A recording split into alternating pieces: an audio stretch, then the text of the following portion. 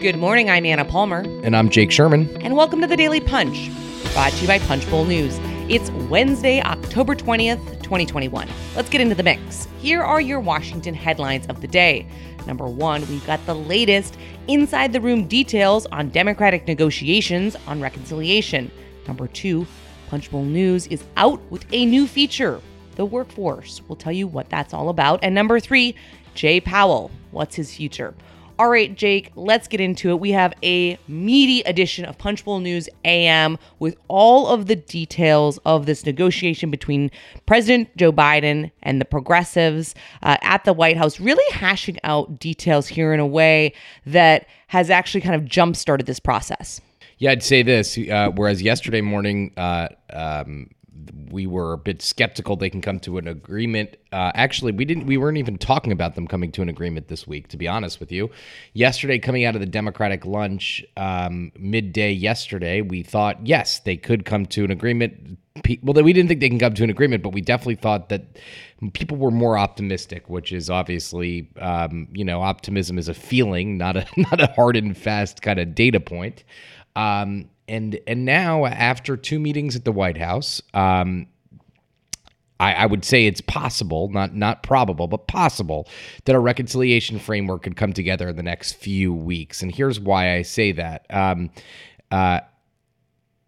President Biden laid out a bunch of details yesterday afternoon in his meetings, and they are quite, it looks like they're making progress. I'm going to go over a few of them here. Biden seeking a bill between $1.9 trillion and $2.2 trillion. He is looking for a pilot program for expanded dental care under Medicare.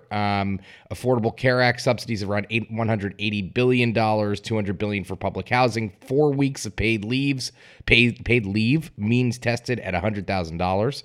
All this is fluid, but so this is just there's a lot of positive movement here. Yeah, in a way that we have kind of, I think, we've not seen in the last couple of weeks. Been fairly bearish about, kind of in recent times, because they haven't really laid out this specificity in terms of what the president wants, in terms of kind of figuring out what progressives are willing to, be amenable to. I do think, to note, this is a couple things. One, they have not talked about the climate provisions. That's going to be a massive negotiation. Clearly, that is one of the biggest points of division between Senator Joe Manchin and progressives like Senator Bernie Sanders. You also have the question about what exactly gets into the bill in terms of Medicare, Medicaid, these healthcare provisions.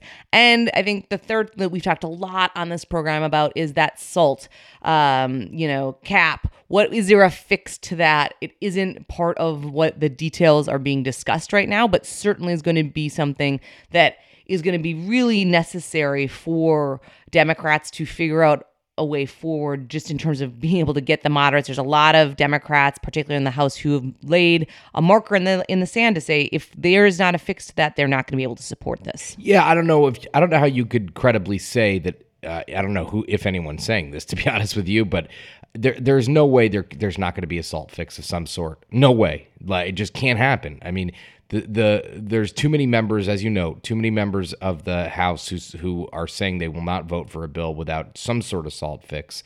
And to be honest, it's a political imperative for a lot of the people who are saying it, right? It's not just like a pet project. They're going to have to find some sort of fix here. There's literally no doubt about that.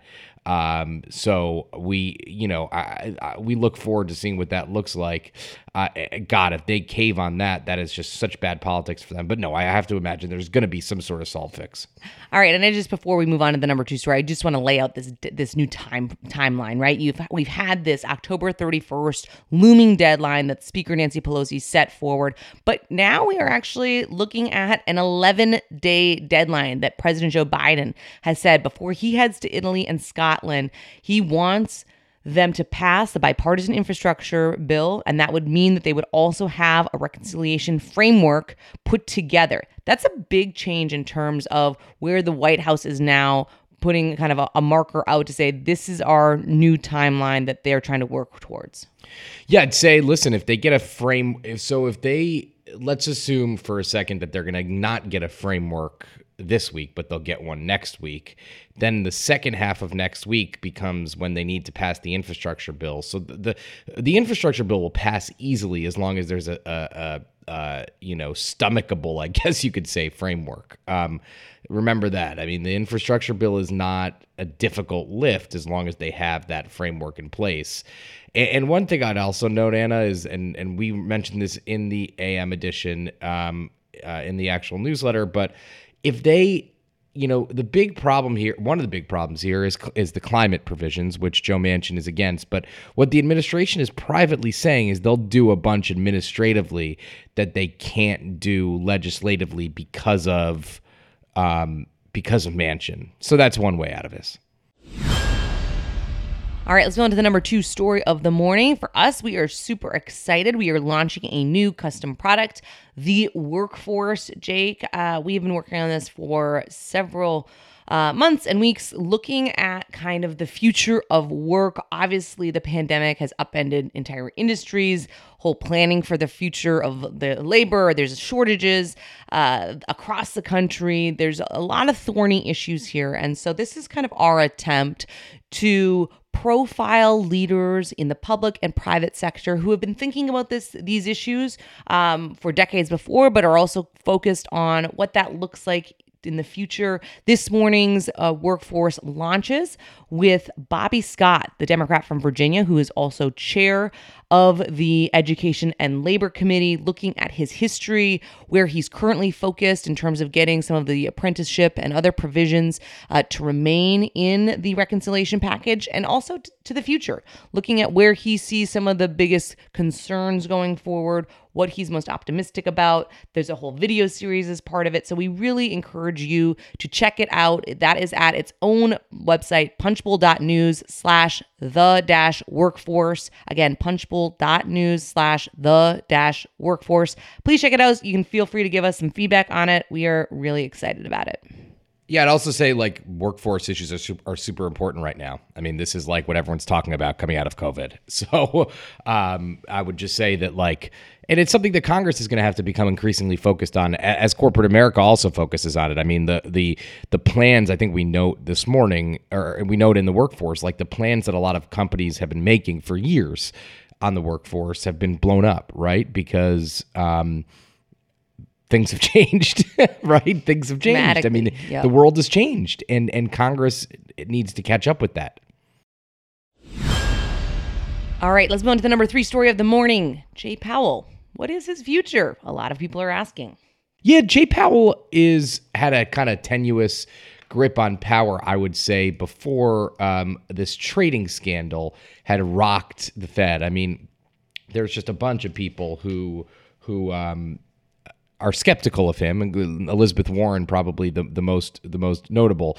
But there's been a series of questions about trading among Fed officials across the country, and I'd say at this point that this will be a big fight for Joe Biden.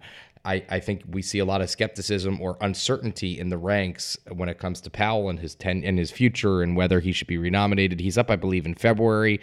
Not even clear to me at this point he can get a majority of the Senate Banking Committee.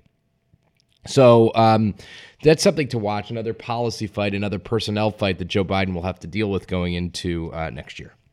All right. With that, thank you so much for listening. Leave us a rating and review. You can also subscribe to Punchbowl News at punchbowl.news. I have to say this morning's edition is jam-packed with lots of news, analysis, insights about what's happening here in Washington as people try to exercise power, try to gain power. It really encompasses what we are trying to do, so we hope you subscribe to that as well. Have a great day and stay safe.